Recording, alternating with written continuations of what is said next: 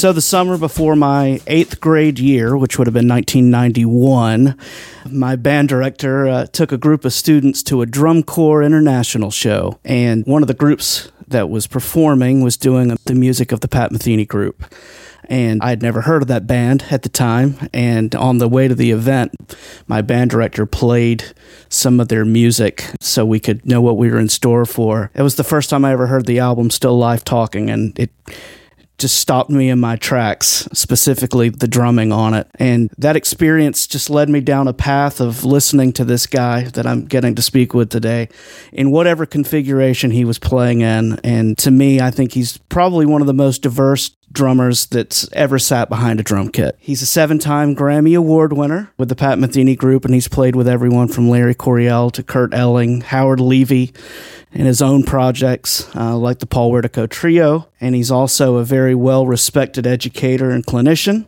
Served on the faculty at Northwestern and is now at Roosevelt University in Chicago. As I was looking through his list of former students, it's a pretty impressive list, including my son's professor at LSU, Dr. Brett Dietz.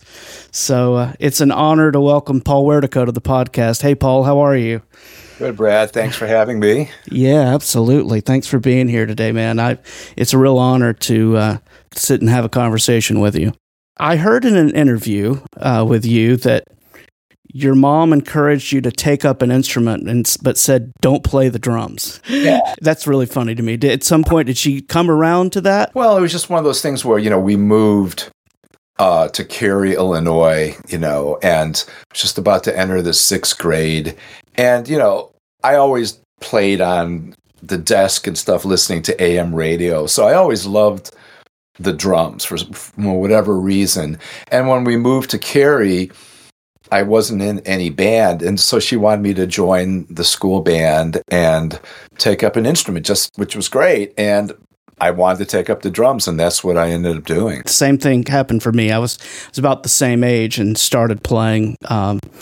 And when my son started playing percussion, I actually picked up the phone and called my mom and said, I want to just apologize for all of the hell that I probably put you through as a child, banging on things around the house. What was it about the drums that pulled you in? I have no idea. I really don't. Like so much things in life, you just follow your muse, and you have no idea why you are what you are. You find out certain things later on about that there might have been an attraction to this or that, or the kind of food you like, But in general, I was always into trains, so the rhythm of the train, the direction. But this was all happening. Say the Beatles had come out, say the mid to late 60s, and I'm talking about like 1966, moving to Cary around that time. So it wasn't that I was in love with Ringo or the drums or anything, but there was just something about maybe the physicality of it, the movement. I was always pretty physical. I was always been coordinated and things. But it just in general, I guess if you don't play an instrument and you're listening to AM radio at your desk doing your homework, if you don't play an instrument, you can't just break out a trumpet or you can't just break out a clarinet. Right. So basically you have pencils that you can start bouncing on the table, and then you might get inspired, which I always did. You get some cans or some canisters, and the next thing you know, you're kind of playing faux drum sets. So I guess it was just a natural thing that luckily worked out. Did you start, because I will say, and you've probably heard this a lot over the years, but you have some of the most beautiful and just flowing technique of anyone, man. It's a pleasure to watch you play because you seem so relaxed when you play. Did you gravitate towards traditional grip from the beginning? Were you a matched grip player? What was the evolution of that? That's a great question. Thank you for the compliment. So when I did join the grade school band, my band director, Vern Pade, was a saxophone player. So he, as a grade school band director, you have to know all the instruments. So he showed me the drumsticks. And back then, everybody was playing traditional because that's just the way it was. And it's funny because once I got into like 7th and 8th grade, I remember being in the choir room one time and everyone was laughing at Ringo because he was playing matched grip.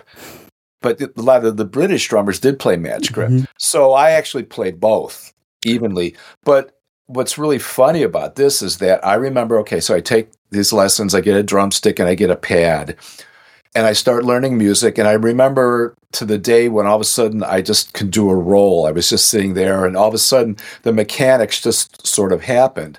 Now, what I practiced on when I got home was just pillows. So I didn't have a drum instructor. And in fact, later on, when I finally got a drum set as a graduation present from 8th grade, I asked my mom if I could take drum lessons, and she said, no, just do what you're doing. So my technique was all just self-taught, and it just came from just playing the pillows. And again, I guess the logic of your body, if you're able to read it, just makes sense, and you do what comes naturally. One reason I have this great technique in the finger control is just because there was no bounce on the pillow, so I had to do it using my hands and my fingers. And the other thing I just told Don Lombardi this when we did one of those Lombardi live interviews, that when I finally got a snare drum, I got a Slingerland snare drum. This is before I got a drum set. And so I started practicing that. This would have been in 7th grade, but I didn't have a drum set yet, but I would play along with records. The strainer on the snare drum would be one of those things where it kind of went like this, and it had a little flap that you would catch. So I actually went to my closet and got a metal coat hanger and fashioned it so it went around the snare strainer and around my left knee. So I was able to go like that just by moving my knee this way.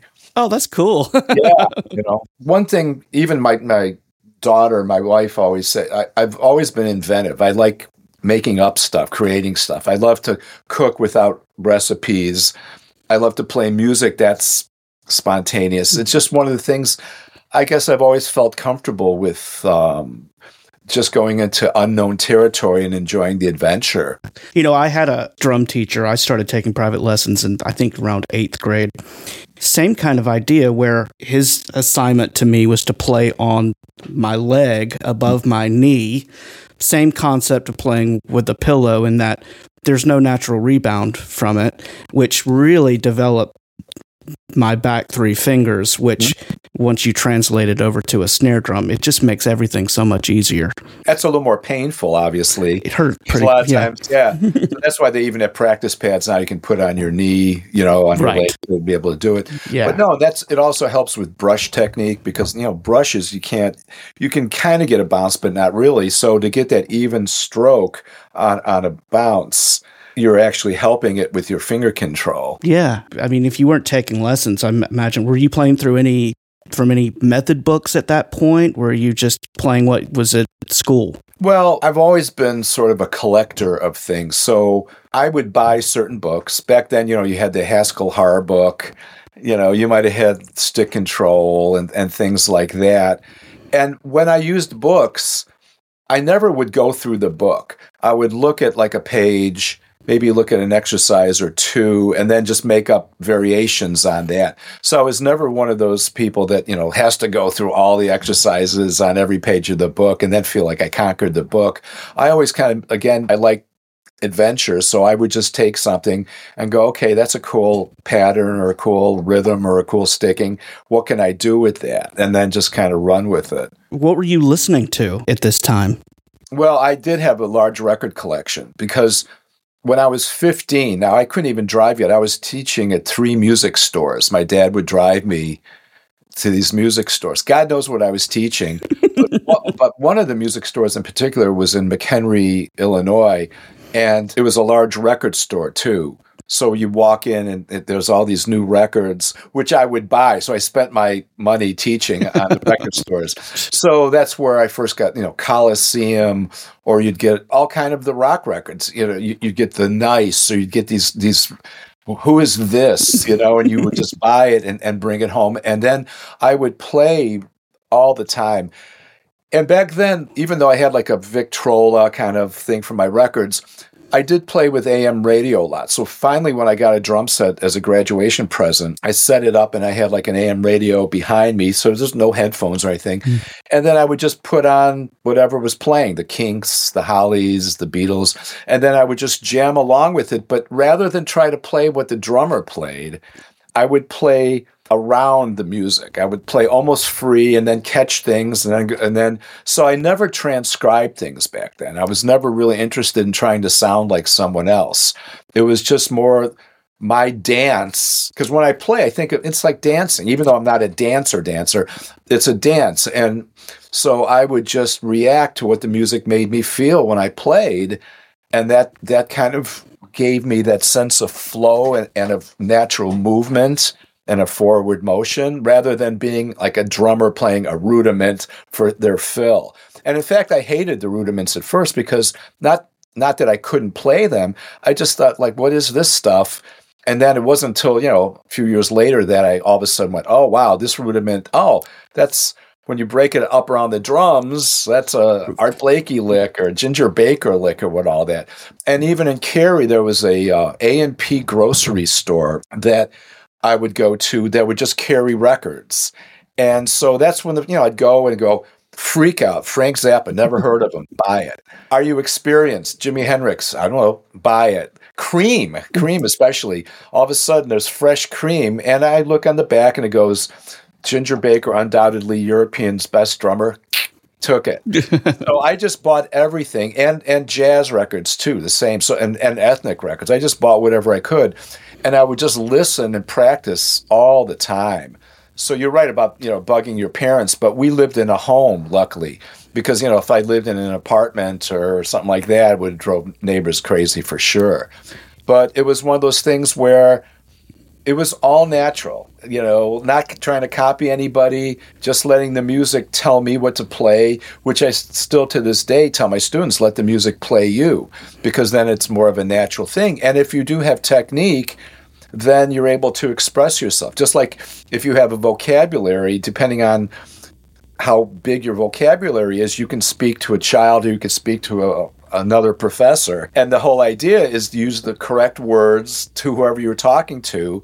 But if you don't know those words, or if you don't know the meaning of those words, then you're going to sound like sort of an idiot. So the idea is to really work up your technique so that you can express yourself for what you're feeling and hearing and thinking about, and then just do it naturally. So it's just like talking. I feel like I'm a sum of every record that I've ever listened to, and pulling a little bit. And again, like you're saying, not trying to copy them, but just trying to understand the flavor of what they're doing and then adapt it to, to who I am.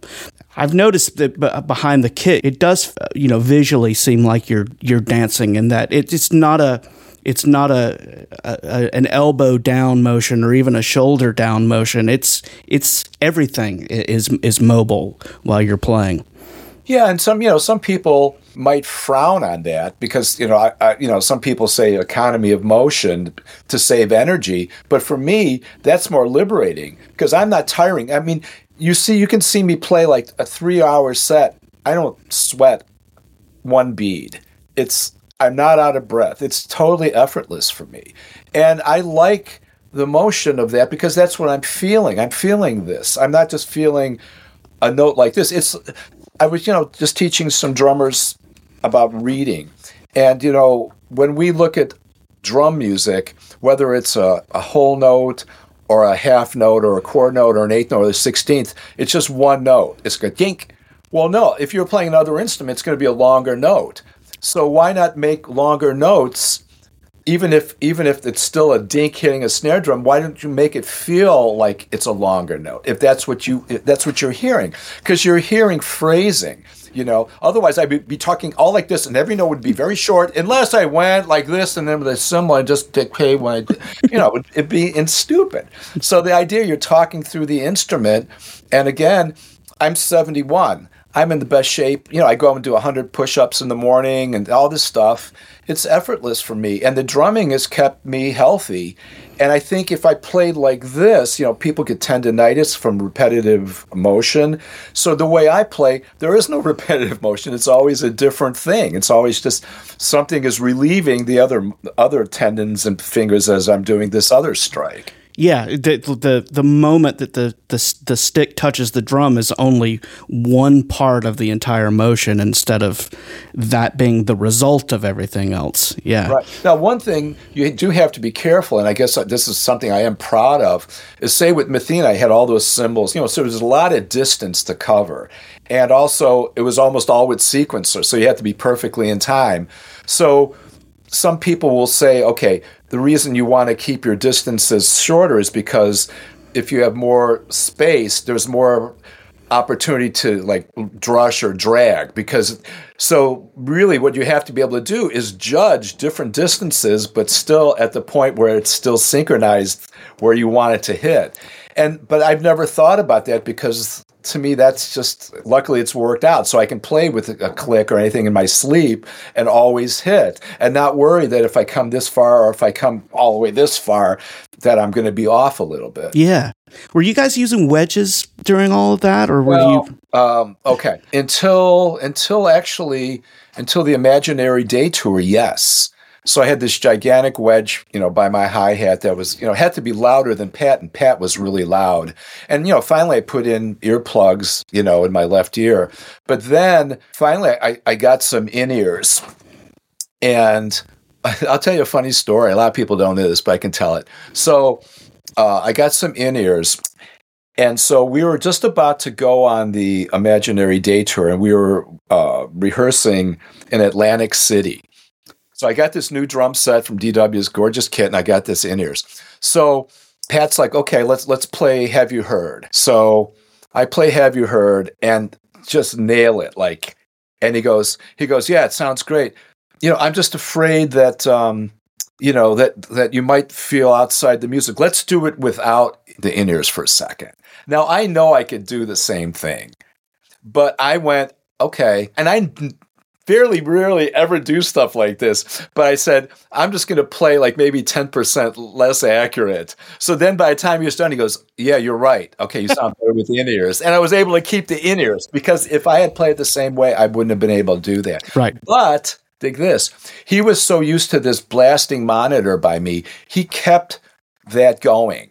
So I had in-ears, but I still had this god-awful mechanic monitor blasting the left side, which made it really hard, for like the sound men to make me loud enough because you got this thing blasting through, which was crazy. That's so funny. I saw you with the band one time, and it was on that tour. I was in college at the time and drove up from Nashville to Louisville, Kentucky to see you guys up there. And man, you sounded so good. Thanks. Well, the other thing that we added on that, I think Steve Rodby recommended this, was one of these bass vibrators, magnets under your drum throne, so that when you hit the bass drum or you hear the bass, you could feel it. And Lyle liked it so much, he actually had it put on his piano throat. Really? But what's really funny, luckily I beat this, but in 2017 I had prostate cancer and I beat that, and I'm thinking, I wonder, having like this 10-pound magnet next to your under your groin for a whole year, that can't be healthy for your body, It can't be. I didn't even think about that, but you're right. Yeah, that's a good point. That's really funny. How did you meet Steve Rodby? Because I know you're both from Chicago. Is that right? I was playing on the scene, and he was on the scene. We ended up playing with this guy, Ross Trout, who was this guitar player that was, I think he might have even been Pat's roommate down in University of Miami for a bit. But I started playing with Ross, and then I think Ross knew Steve, and then we started playing in the same bands, and we got along really well. And then remember Steve and we did Simon and Bard's first 2 records, and just one thing kind of led to another. We always just played great together. We're kind of different people. I mean, he's very, how can I put it? Well, for instance, like when I don't know if he's still doing this, because we're actually still playing together. We're in a band with this great piano player, Niels Landoki from Denmark. In fact, we have a couple gigs with Mike Stern coming up in Denmark. Cool. The end of August, early September. But Steve would be one of these guys that like, he would have like a great pen, his penmanship. And I'm like, I don't care what I'm just like that. So so it's almost like he was the straight man And we've even talked about this, even in an interview once. He's almost like the straight man, and I'm the crazy guy, So he keeps me in line. We have fun together. So that's how that worked. I don't think he was on the video, but I saw a video with you with Simon and Bard from the early 80s. It's in his recording studio. Oh, is that the thing? Is that the thing with, what's her name? John Phillips' daughter. Mackenzie Phillips. Yeah. That's Larry Gray, actually, on bass, who I'm Wertico and Gray. We have 8 recordings together. Yeah. So Larry and I do a lot of things. And we just recorded with Fareed Haq a couple days, 2 10-hour sessions about 2 months ago. And he's incredible. Now, he's different than Steve. I mean, they're both incredible. Larry's like a virtuoso cellist, guitarist, flautist, pianist, he's kind of, and he's got tons of chops. I mean, he's just like, so when we play together, it's a different thing, because different people bring out different sides of you. And that's what's cool about it. If everybody brought the same way, then it would get boring. So that's why you play with different people. Sure. And as long as you're happy with how you feel playing with different people, it's always interesting that way. But both of them are like dear friends, since the 70s. That's fantastic. Yeah. So I started out playing drums and percussion, but became a gigging bass player because I'm a singer as well, and I found I could get a lot of work as a singing bass player. So that's what I did. But I was curious, as a drummer and bass player, what do you look for? What do you want from a bass player on the bandstand? What kind of things do you look for? Well, obviously, that's your partner. So you're the foundation. And especially they're the foundation because they're playing the lowest instrument. That's why a bass drum is a bass drum. Sometimes, when people say kick drum, well, it is for pop music, but it's really a bass drum. So it's the foundation up on the drum set. But what I look for, obviously, good time and feel. Because some people play in front of the beat, some play in back, some play in the middle. So I can adjust to that, and they can adjust to me. And it depends on the music, because I've been lucky enough to play with the greatest bass players in the world. And each of them kind of brings out different things in you. So, some people, if they're really precise, they might, and the music needs precision, it's almost easier to play precise with them as opposed to trying to play music that's got to be precise, but someone that's looser, because then you might play loose and then it might be a little too loose, Right. So, and just the fact that, if they play more notes, then I'm going to play maybe less notes because, in a sonic landscape, there's only 100% that can be filled. Like if you think of a painting or something, a blank canvas, there's only 100% that can be filled. So different times people share the amount of canvas that they're filling in. Mm-hmm. So sometimes, if I'm playing just like straight ahead, like, the $1 million beat, I like a bass player just playing $1 million groove with me, and we'll just lock in and then let everyone else fill in all the space. And intonation, obviously, too, makes a big difference because all these people I'm talking about, I'll play great time and they play in tune, obviously. But over the years, I started out when I started playing in high school, actually, I started going downtown to sit in with Barrett Deems's group. Now, Barrett Deems was this guy. He was like part of the Gene Krupa, Buddy Rich school. So he played with Louis Armstrong. He went to Africa with Louis Armstrong, and he's in he played with everybody. And he was incredibly fast. He was unbelievably fast. And so I sat in one time, and he loved my playing. So he was kind of like, even I never took a lesson, he was kind of like a mentor. So I started subbing for him even before college. So I started playing with all these older black bass players who were like 7 years old that had played with Louis Armstrong and Ellington. Wow. So again, it's like that song, I wish I knew what I know now when I was younger. But I was playing, I was just playing with these guys, and a lot of those guys felt to me like they were almost dragging. But when I was younger, I was probably pushing the beat, Yeah. Now you would marry this stuff. But it was real interesting. And Barrett was, he's so famous that there's a story that I think it was Gene Krupa said that Barrett makes coffee nervous. And there's these stories of him on a plane with like maybe 10 watches on each arm. And so when he died, right before he died, he was in his 80s. He was married to this girl, Jane, who was an alto sax player. She was like 40 years younger. And when he died, she asked me to take over the big band, but I was with Pat. I couldn't do it. But again, I was lucky enough that I don't come from that, I don't know, I guess the educational thing where you learn jazz only in school. That's one thing good about Chicago is you can go to school here and then go jam at night, at the clubs. But I definitely came a lot from playing, all those gigs live all those times with so many different people. And by the time I met Ross Trout and Rodby and all these people, I was already playing all these nights everywhere. And everything was a different experience. You'd have a recording session or a jingle, and then you'd play a hotel lounge, and then you'd play a wedding, and then you'd play some jazz club, and then you'd play some rock club. I mean, it was so fun back then. And I always made my style that I would play things that sort of crossed over into something else. I played with this guy, Joe Daly, who's a great sax player and great educator when I was in my 20s.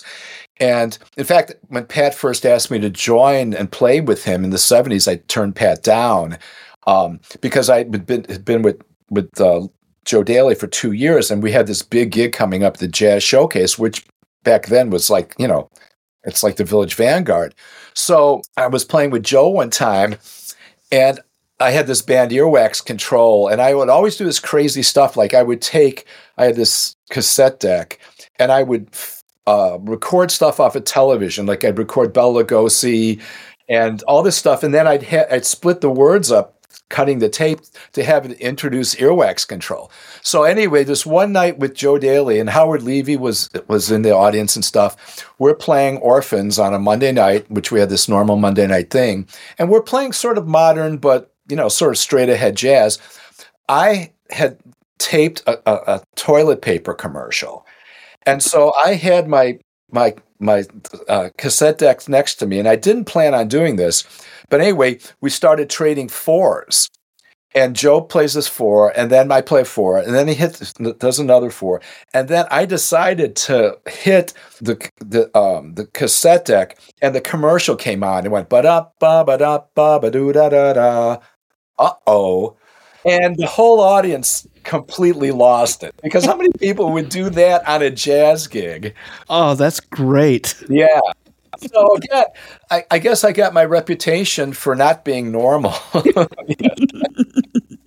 As I was saying before, growing up listening to you playing with Pat, my favorite record of yours playing on with that group was the quartet record. I thought it showed a side to you in that group that I kind of thought was missing. And it just kind of was like, oh, that's the guy for me. That's it. You sound so great on that. Thanks. Well, that we did in a couple days. And one reason you can hear me is because there's no sequencers going. Yeah, right. Because I was buried in sequencers, which always, so even when I listen to those records now, I'm like, God, I couldn't even transcribe what I was playing if I had to, because I can't hear half the stuff. Yeah, I know. And I was just explaining, I was talking to Ed Toth, Ed Toth from, yeah. So we're friends. Actually, he took a lesson many years ago, but we're friends. And I was just explaining to him about that record, that I actually had a drum solo on that record, okay? It was about, maybe a minute and a half or 2 minutes long. But what happened is that I was with Evans Heads at the time. And Evans Heads were great, but they had a problem working with DW bass drum bearing edges. So here I'm going to play a solo, which was going to be a cool solo. And I play it, and we go back and listen to it. And I remember this happening as I was playing it. As I was playing it, the head slid off the bearing edge. So you hear the bass drum go boom, boom, boom, boom, boom, boom, blah, blah, blah, blah. And the other guys in the band didn't really hear it, but I pointed it out, and then they were go, okay, we can't use it. So that broke my heart, Oh, yeah. And there was also, on First Circle, I was supposed to have a drum solo. Because remember, I did scrap metal with the ring modulator and stuff. I actually have a tape of that, too. And that was going to be, but Pat didn't put it on for some reason. We did that, and I did all my feedback and everything live. But that never made it on either. So, I mean, Pat's gig was great in so many ways. But it was also very, it was kind of restricting. Because you knew it's always going to be this many courses of guitar on this song. And, you couldn't just stretch. I couldn't go and just like do a retard somewhere, that you would normally do if you're playing regular music. So it's funny because I'm so proud that I could do that kind of music and that people loved it. But it's really, I feel like it's about like, half of what, or less than half of who I am and what I do. But that's the thing about when you play different music, different types of music only require so much. So you could have the most amazing chops, but if you're playing with the Rolling Stones, that's your job. It's just to lock down the groove. And if the music's good, you're happy doing it because then you're serving the music and you're making it work. And I think when I mentioned earlier that I was doing so many gigs in Chicago, that was so fun for me. So if I played a wedding, I was never bored on a wedding because I knew later on that night or tomorrow I could do my bash with, and so my job on a wedding, okay, let me get that dance floor packed and keep it packed, So I think a big thing with understanding our role as drummers and musicians in general is what does the music really require? How much of you, even though you're putting in 100%, you're putting in maybe 100% of maybe 10% here, 100% of 80%, sometimes 100% of 100%, like with Wertico and Kane and Gray. That's totally improvised. That's 100% of 100%. But it's really keeps life interesting because it's never the same, ever. I tell everyone that I came to you through the group, but I stayed for everything else because you're playing, I think it's, and I don't want to get too opinionated about it, but I feel it's a travesty that most of the people don't know you as the guy who played all this other stuff. Because man, you're just such a deep player, and I'm sure it was a tough thing working after that group because you were probably kind of typecast, I guess is the best word for it. Well, I've talked about this with other people where it's like an actor. You think of Fred Gwynne from the Munsters, and he's in other things where he was in Car 54 before that, but you always think of like what they're most famous at, right? But in reality, you look at the world, we're so lucky to have any recognition at all. So it's to be in a band that sells that many records and I guess has that much positive meaning for so many people, that's a blessing in a lot of ways. Sure. That we actually did something. Because think of how many people out there have tons of chops or, have tons of talent that never get heard at all. So it's really hard to complain about anything, really, especially like our lives, like say you and I, where there's people starving to death right now, or it's just, there's so many things that we've won the lottery in so many ways. And so, yeah, it's frustrating in some ways to think that people don't know that other side of me, but maybe they will. And if they don't, it was not meant to be. So, yeah, well, to anyone listening to this, please go check out more stuff.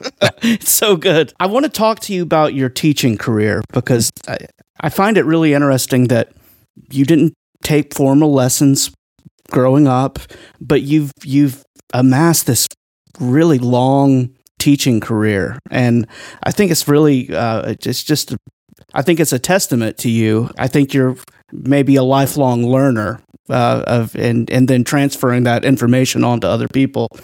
What was the catalyst for you becoming a teacher? At a university, for instance? At a university, for example, yeah. Again, totally accidental. So I had been teaching privately for, a long time. And like I said, I was teaching at music stores when I was 15. But one time, because of, again, playing with Pat, so that would be one of the benefits, I got asked to do a clinic at University of Wisconsin in Appleton. And so it was one of those kind of days of percussion. I don't know if it was a basic thing or not. But anyway, so I did my thing. And then two of the other people that were clinicians were Patsy Dash and Jim Ross from Chicago Symphony Orchestra. Yeah. And they were also teaching at Northwestern. So they go, Paul, we love what you're doing. You should come and teach at Northwestern. And I went, well, I'm touring a lot. And they said, no, you could just be, adjunct or whatever. I sure. So all of a sudden I got that gig. And then I'm doing that, it's going, 10, 12, 13. All of a sudden, then I'm doing a PAS, Illinois PAS thing at Roosevelt University. And Ed Harrison, who is still teaching there, he was also doing a clinic there. So he goes, Paul, you should teach here. And I was like, okay, So there I'm adjunct at both schools for a while, which you can do. And so at one point, I think after maybe 2 years or maybe, just a couple years, I went up to the dean at Chicago College of Performing Arts at Roosevelt University. And I just said hey, if you're ever interested in me doing more, not thinking about that, but just maybe more. She goes, well, what about a full-time position? I was like, okay. So about a year later, all of a sudden I met with the dean of the school and everything, and they offered me this position. And I said, well, can it be tenure track? Because sometimes people, you can teach there at a school for 30 years, but you always got to be reappointed every few years. Mm-hmm. And so I went the tenure track route. Now, once I got hired full-time at Roosevelt, you can't be full-time somewhere and teach somewhere else because, because then Northwestern would be using my name to attract students to Northwestern. Right. So I went to Northwestern. I said, I have to leave. And they were no problem. They said, like, if you were full-time here, which I found out later they would have had me do. I didn't even realize that. They said, yeah, you wouldn't be able to teach at the other place either. So then just kind of one thing just led to another. So again, I have no idea how I got to all this stuff. I mean, it's just been really one lucky life. Are you teaching a lot of classes? Do you have a lot of private students? What does that look like? Kind of both. I mean, I don't have to go down there every day. That's one thing too. So, which is really nice. But I have 2 ensembles. So, this semester I'm teaching the avant-garde ensemble. So we're doing like stuff by Albert Ayler and all that, which is great. It sounds great. And then because I was head of jazz for 5 years, but then I just didn't want to do that. That's, the administrative stuff gets too so I just wanted to teach. I came up with like a whole genre-specific combo program back when I was head of jazz. Rather than beginning jazz, you'd have, an ECM combo and a hard bop combo and stuff. So I came up this year, they wanted me to teach the bebop or hard bop combo again. And I said, no, let's do a blues combo. So yesterday, for instance, we did the blues combo and the avant-garde combo rehearsals. And the blues combo, we're working on Albert King stuff and T-Bone Walker stuff. And the kids love it because one thing those songs, Stormy Monday or Born Under a Bad Sign, kids should learn all that stuff. Absolutely. Those are standards. And a lot of jazz programs, it's only about bebop and big band. And our stuff it's much more open-ended to neo soul and everything, as well as I teach the swing combo and all that stuff. So I do that. I've got a number of students. They're all good. One student from Indonesia who is a sophomore, he's ridiculous, and he absorbs everything. I feel like he's a mini me now. It's almost like, seriously, he's got incredible technique, but he does all the crazies. He'll just take something and he'll just run with it. And he knows so much about the music. So you get these certain students that even turn you on to certain things. And then I've got a couple classes. I've got an asynchronous class which I came up with called The Power of Black American Music. And then I'm teaching a Jazz Essentials 1 class, which is a jazz history class. And then I'm teaching Understanding Rhythm section. So, oh, that's cool. Yeah. So in that one, I'm teaching kids to understand what the rhythm sections do, but then expose them to the famous, Muscle Shoals and the Wrecking Crew and, the Stax people and Motown. And because a lot of kids, when I was growing up, when I was in college, jazz was 50 years old. Now it's 100 years old. Motown was happening. Motown is 60 years old now. So kids, you can't expect them to know about everything. So when they can learn it in schools, they understand not only this music that either they knew or did know, but also, because our school is also a social justice-based school, I teach them the cultural correlations, society, and how it's important in society, and why this music even came into being. So, for instance, like with the blues music, I mean, blues was like the newspaper for African Americans for years. Back in, if you go, there's a great podcast called Uncensored History of the Blues. It's all these blues things before World War II, and they're all topical. So it might be the Furniture Man blues, where the guy comes and repossesses your furniture, and there's songs about that, or lesbian blues, or cocaine blues, or the Mississippi Flood of 1927 blues, and that's how a lot of the stories got told to other people. And so in a lot of ways, music, including rock and roll, including jazz in a lot of ways, and rap too, tells the story of what's happening in people's lives through music, where newspapers might not even care about that. So that's the way I kind of approach it. So this keeps me down the rabbit hole. I mean, I'm always looking for new stuff and learning new stuff about stuff I knew about, but now I know more about it. Man, I bet that's an engaging class for your students. I'm sure they really eat that content up. Yeah. Last couple of minutes, I want to ask you about, I've taken a deep dive listening to this fairly new record of yours, the Drums Without Boundaries, Paul Wertico's Drums Without Boundaries. I love it. I think it's a beautiful recording, and your playing is outstanding. I was just curious how that project happened. Okay, here's another story. Okay, well, I have 4 bands in Italy. So I have the Paul Wertico Trio with this great piano player, Fabrizio Moccata, who I just talked to today, because I think we're going to be playing in maybe New York and Buenos Aires soon. And then great bass player, Gianmarco Scalia. Now, Gianmarco's in like the other band. So I've got a band with John Hellowell, sax player from Supertramp. We have a quartet. And make a real long story as short as I can. What happened with Gianmarco is that a couple years ago, he did a record he wanted me to be on called Dynamics and Meditation. And so we went and we recorded this in a day and a half. And it had a vibe player named Mirko Penbrody and a guitar player. So we recorded that. I helped put it together too. So long story short, all of a sudden Mirko, who's really great, he's a great improviser and classical percussionist, he says, Paul, there's this percussion ensemble, Ichos Percussion. I'd like you to do a record with them. And I say, sure, because I'm game for anything, right?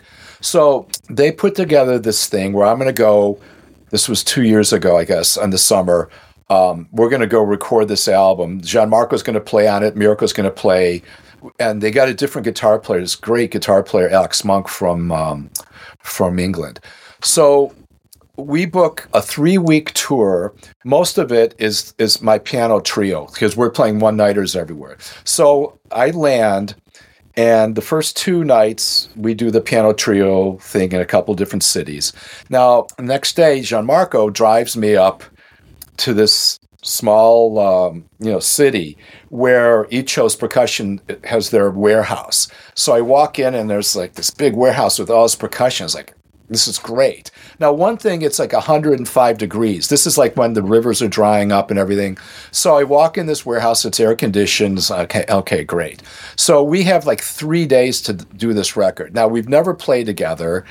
First of all, one of the 5 guys from Ichos isn't there because he's got COVID, so they've got his sub. Now, and the engineer, who's really good, speaks English really well, he's sick too, but he says he doesn't have COVID. So we set up in the round. So I'm thinking, how are we going to do this then? Because we've never played this music before. And if someone makes a mistake, how are you going to punch in? Because it's going to bleed into everything. So anyway, I get my drum sound, first of all, and the drums sound great. I'm happy. And everyone gets their sound. And then we start playing the first tune, which is this mixed meter thing. And I'm hearing in my headphones, I'm hearing my drums go, brr, brr, brr, brr, brr. And I'm like, oh my God, it's the latency. So all the mics, like the timpani's 60 feet away and the marimbas are 70. So I say, okay, we can't do this. this way, because the project is called Alchimia Project, meaning gold, and because one of the tunes is called Alchimia, and it's featuring me as a guest artist, right? So I say, this is what we're going to do. I go in my production mode because I love producing records. I say we're gonna play with click. We're going to stagger our stuff. We're going to have, and so we start playing and we do the first tune, and everyone's really good. So everyone's really cooperative. So we get that first piece done. Now, the thing is, we have to end by like dinner time because the engineer, he has this thing where I guess he can only work 8 hours a day. So we're done. We go out for dinner, and then we go to the hotel. It's this great hotel, get some rest. Now, the next morning, I wake up like 3 a.m. because my room's like 95 degrees. So my air conditioning's not working. And we have this 9 o'clock lobby call. So we go down and we start working on another tune. Get it done. Great. Another tune. Okay, we're doing really well. They wanted to play one tune, but I didn't like it. I said, no. So anyway, we get up to like 30, maybe 35 minutes, 40 minutes. And they're like, oh, no, the label won't release it unless it's 60 minutes. And I'm like, what? And we've got like maybe one day to do the rest of this stuff. Oh, dear. So I say, here's what we're going to do. Luckily I had my Mac with me, and I had my, the iMusic, and I had waveforms of stuff off of my other records. So 5 of those things, 3 of them were from Stereo Nucleus, one from Wertico came Windows of Time, and another one from Free the Opera, which was Fabrizio Makata and Gianmarco Scalia. And I said, put it in, put it in Pro Tools. I'm going to tell you what to play and how. And so I just conducted it. So all of a sudden we kind of get this done, right? And this is great. So now we're kind of up to like, almost 50 minutes. But again, we have to go out for dinner. So we go out, and the guy from Ichos gives me their former CD, which has some John Cage pieces, which, I was familiar with John Cage, but not these pieces. So anyway, long story short, we go, and now we have like a half day to record because we have a concert that night. So I get up the next day. Now my room, they fixed air conditioning, but it's like 50 degrees. So I'm starting to get sick now. Okay. Oh, no. I've got a sore throat, and I'm going, uh-oh. So we get to the studio, and I said, here's what we're going to do. And without ever hearing it, I say, I see Third Construction is like 11 minutes long.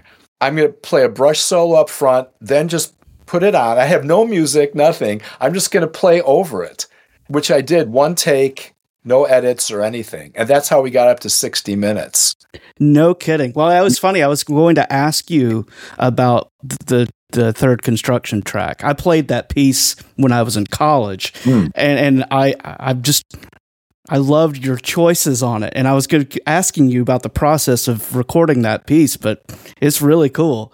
So I just jammed over it. So then the rest of actually that first night that we were going to play, we got rained out because we were supposed to play outside this beautiful castle, and we got rained out. So next day we have one more show we have to play in Florence. So we stopped at a pharmacy, and they gave me some throat lozenges and stuff. And they say, oh, by the way, don't test for COVID because you don't want to know. I was like, oh, great. So anyway, we played the show in Florence, so it went great. And since we didn't have enough material, I actually gave the sound man for the whole rest of the tour the 5 pieces of mine, and then we jammed over those live, even with the piano trio, which was really cool. And let me tell you about the rest of this with the record. So anyway, I think I'm done. I haven't signed a contract or anything. It's like I just have been doing what I do.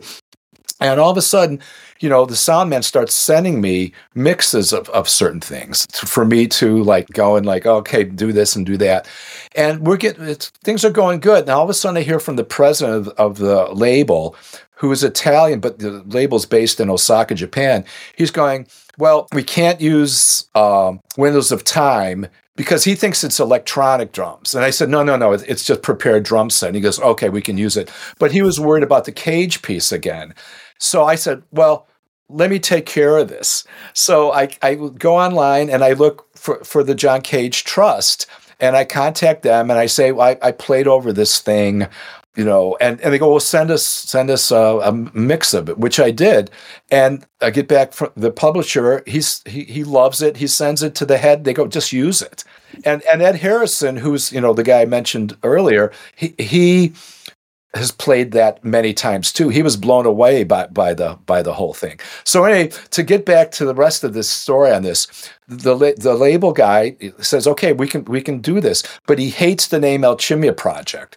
I say, well, okay. So he sent me like 3 other names, but they're like a combination of Latin and German. I mean, it's like and I said, no one's going to be able to pronounce this, let alone know what it means. He goes, okay, well, send me some other ideas. So I sent him like 30 other names, anything I could come up with. One of them was like Drums Without Boundaries, Drums Without Borders, Paul Wertico's. So all of a sudden now it comes back and it's Paul Wertico's Drums Without Boundaries. I'm like, yeah, okay, since I did put this whole thing together anyway. And then he sends me the artwork. Now there's 3 different covers that I had to choose from. And this one was just the one. It was just, it's so beautiful. And then he sends me, he asks for any other information on who played on it and all this stuff. So I do all that work. And then he sends me the artwork with the graphics and everything. Now, the one problem is that John Mulder, my guitar player, it left out the R. It said John Mulder. So I said, okay, you have to fix this, because on Ichos's previous record, they had 2 typos on there. They had third constructio, they left out the N, and first construction or something. So I said, you have to fix the R. Now, as long as you're doing it, please there was some space on the paper where I said, well, please just say Paul Wertico wants to thank all the great musicians and the John Cage Thrust for their support, right? So I get the thing back, the R is fixed. And then it says, Paul Wertico wants to, just wanted to thank everyone for. It's like, no, the sentence. So then I'm saying, man, where's the second sentence? He says, it's there. I say, no, it's not. So finally he fixes it, and then life is good. And then there's the release date, which was the last date, like in July last year. And it came out, and it's gotten great reviews, but it hasn't been reviewed. Like, it was never reviewed in Modern Drummer. And plus it's on the classical label. So Da Vinci has a classics and a Da Vinci jazz. They didn't put it on the jazz label. They put it on the classical label. So I think it's only gotten 3 reviews, which breaks my heart, because it's really one of my favorite things I've ever done. And I've had people like, Glenn Cochee loved it. Peter Martin, the guys from Third Coast Percussion, all those guys were my students. They loved it. Mike Clark wrote to me. He goes, 10 stars. Peter Magadini, before he died, he goes, Paul, it was, man, but no one's heard this thing, really. It breaks my heart. Where with Matheny, you knew that as soon as that record's going to come out, at least 100, 200,000 people are going to be able to hear this thing. Yeah. So, like, your point about that, sometimes it gets frustrating. But again, hopefully it'll get out there. And if it doesn't, wasn't meant to happen. Well, I'm going to find a way to get that in Modern Drummer. It's going to be my life's mission for someone to write about it, because it's a wonderful, wonderful release, man. It's so good. And isn't it a funny story? Because most people thought that we rehearsed and all this stuff. It was not. This was like flying by the side of your pants. I mean, if I hadn't done this, and even the guitar player wrote, he said, man, great job. This wouldn't have happened without you.